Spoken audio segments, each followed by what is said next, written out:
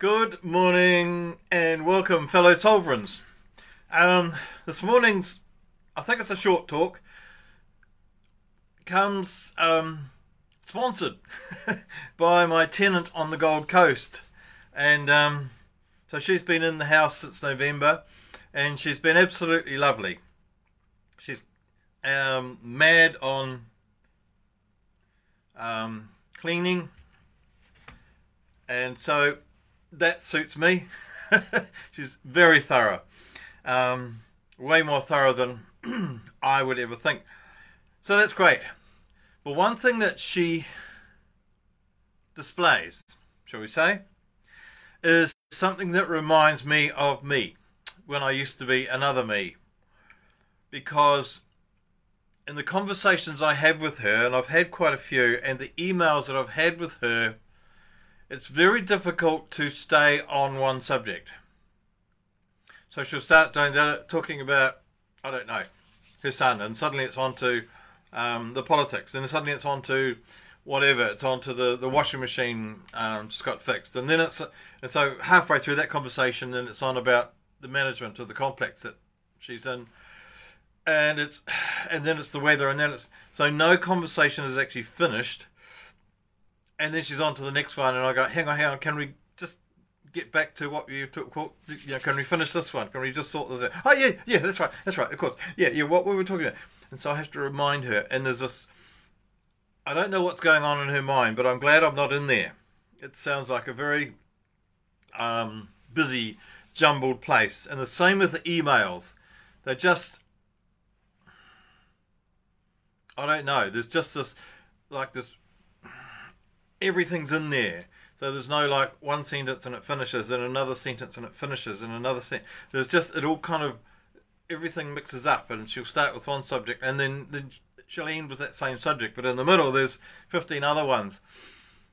And I remember many years ago when I lived in Auckland, and I was having lunch with a friend, and she said to me, do you realise that you basically haven't looked at me once, and you looked everywhere, all over the place? And it was actually a stunning moment for me, and I was a little bit upset, but it was. I thanked her actually, because I realised that my mind was everywhere, and my eyes were everywhere. When we were eating out on the street in this beautiful cafe. And of course, cars going by, people going by, there's lots of activity. And I was eating and I was looking around and I was talking to her and I was looking around, and my head was everywhere. And literally, my head was everywhere. My mind was all over the place.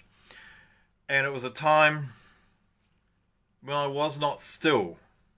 And I realised, a little bit like my tenant, that when my mind was just all over the place, trying to fix everything, trying to think about this and that. There were a lot of issues that I had, and at one stage when I was in Auckland, I had my car stolen, and I ran out of money. I couldn't afford to pay the rent where I was, and I had no job, and everything was going wrong. So there was lots of, it was a wonderful time. Believe me, I had some quite amazing adventures, and we won't go into those, but it wasn't a time of peace. It was definitely a time of frenetic, doing this and doing that, doing all these other things. And I did lots of things and met lots of amazing people. But it was not a time of peace. And so in a sense, my tenant now on the Gold Coast is sharing my house, my life with me in a way. Because she's in my house and she's looking after it. I'm having to trust that she's doing it okay, and I'm sure she is. However, her life is full of drama. Everything's terrible, and everything's this and that, and the weather's and the management and the this and her son and this and that, and everything's and when the washing machine, oh that's right, the little clip on the door on the washing machine, and she rushes around and it's this mad panic, and I didn't know about it until afterwards. And she'd got this guy in and she'd paid lots of money for him to fix it and all that, and all she had to do was call me and say, look, and I would have fixed it for her, as one can do over the internet. It's very easy. But we're in the same kind of world in a sense. And yet my world, which is her world in the sense of my house, when things need fixing, I needed to get a new dishwasher. So I just got it. But for her, the way she dealt with it, it was just such the biggest problem out, and don't know what to do, and I don't know how you get new dishwashers, and you can't get proper tradesmen nowadays, and you can't trust anyone, and I don't know where I'll get the money from. And I just said to her, just ask me, I'll do it. Yeah, but you're over there, and you can't. I said, I'll get it. And the next day a dishwasher arrived, and she couldn't believe it, that one could organise a dishwasher from another country and have it installed. Woohoo, and it goes. But it's like she's kind of looking for trouble. She's looking for things to go wrong. She's looking for misery. And guess what? She finds it in all sorts of places, and she ends up having arguments with lots of people, and I don't think she gets on with any of my neighbours anymore, which is a little bit... I feel sorry for everybody involved, actually. And part of that is that there is no mind. It's like, or there's no mind. Mind control sounds like the wrong thing. Sounds like a CIA operation.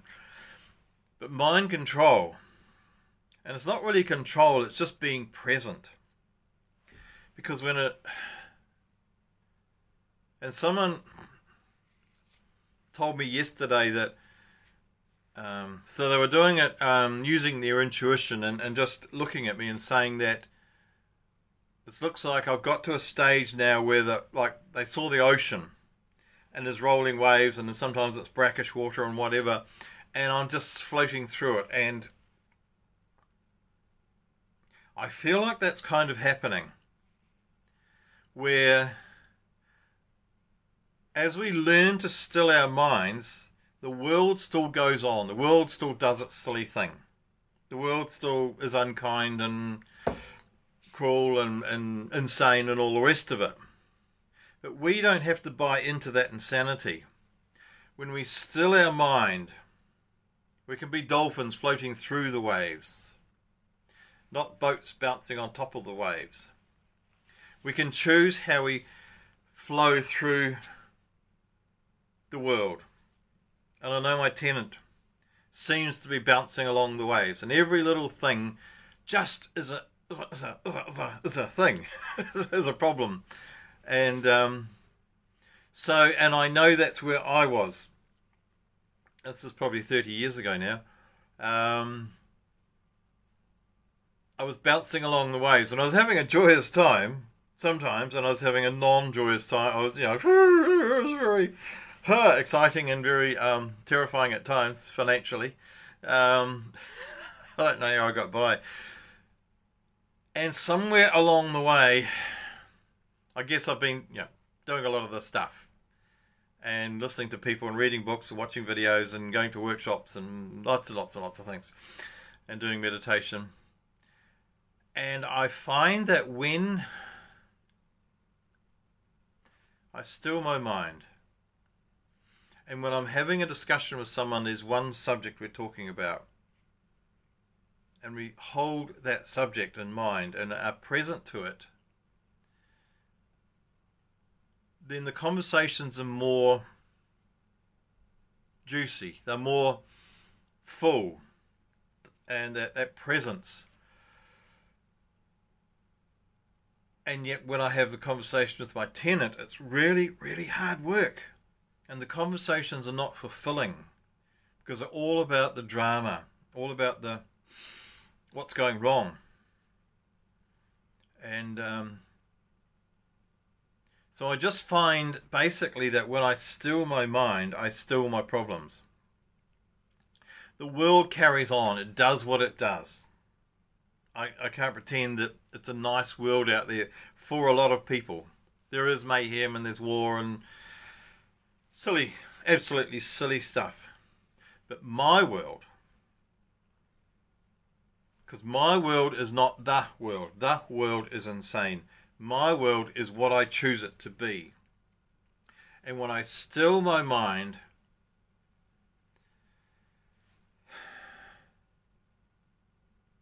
and just be present.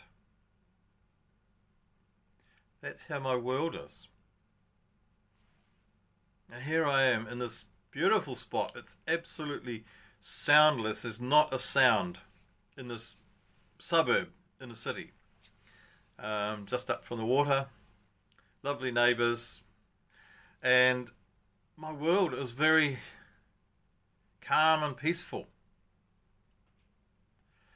Which is not to deny that there's cruelty and insanity and craziness out there. But we get to choose our world. That choice comes from the thing that keeps our ears apart. No, I don't think our mind's even in there. That's our brain. That's a physical thing. Our mind is... I don't know where my mind is, but I know it's not encased in this skull.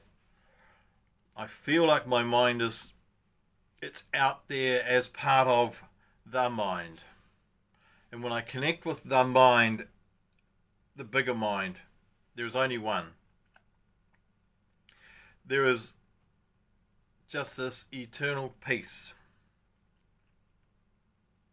And I know I have not problems, I have decisions to make. There are choices I have to make. And sometimes I feel like I'm not sure which choice to make. And it doesn't matter, because whatever choice I make, I'm still going to be where I am. I'm still going to be living in the world. And so the choices I make, it's almost like they become less relevant. What's more relevant is how I start to make those choices. And that's from a mind that's still. And then I don't need to make the choices because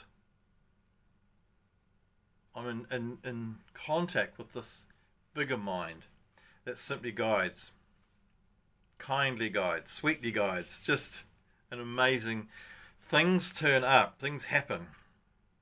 And I know we have to put our feet on the ground and do some action when we get hints and ideas about what to do. We have to get out in the world. But to me, it starts with stilling the mind. And I know, if you like, how I've come from there to here.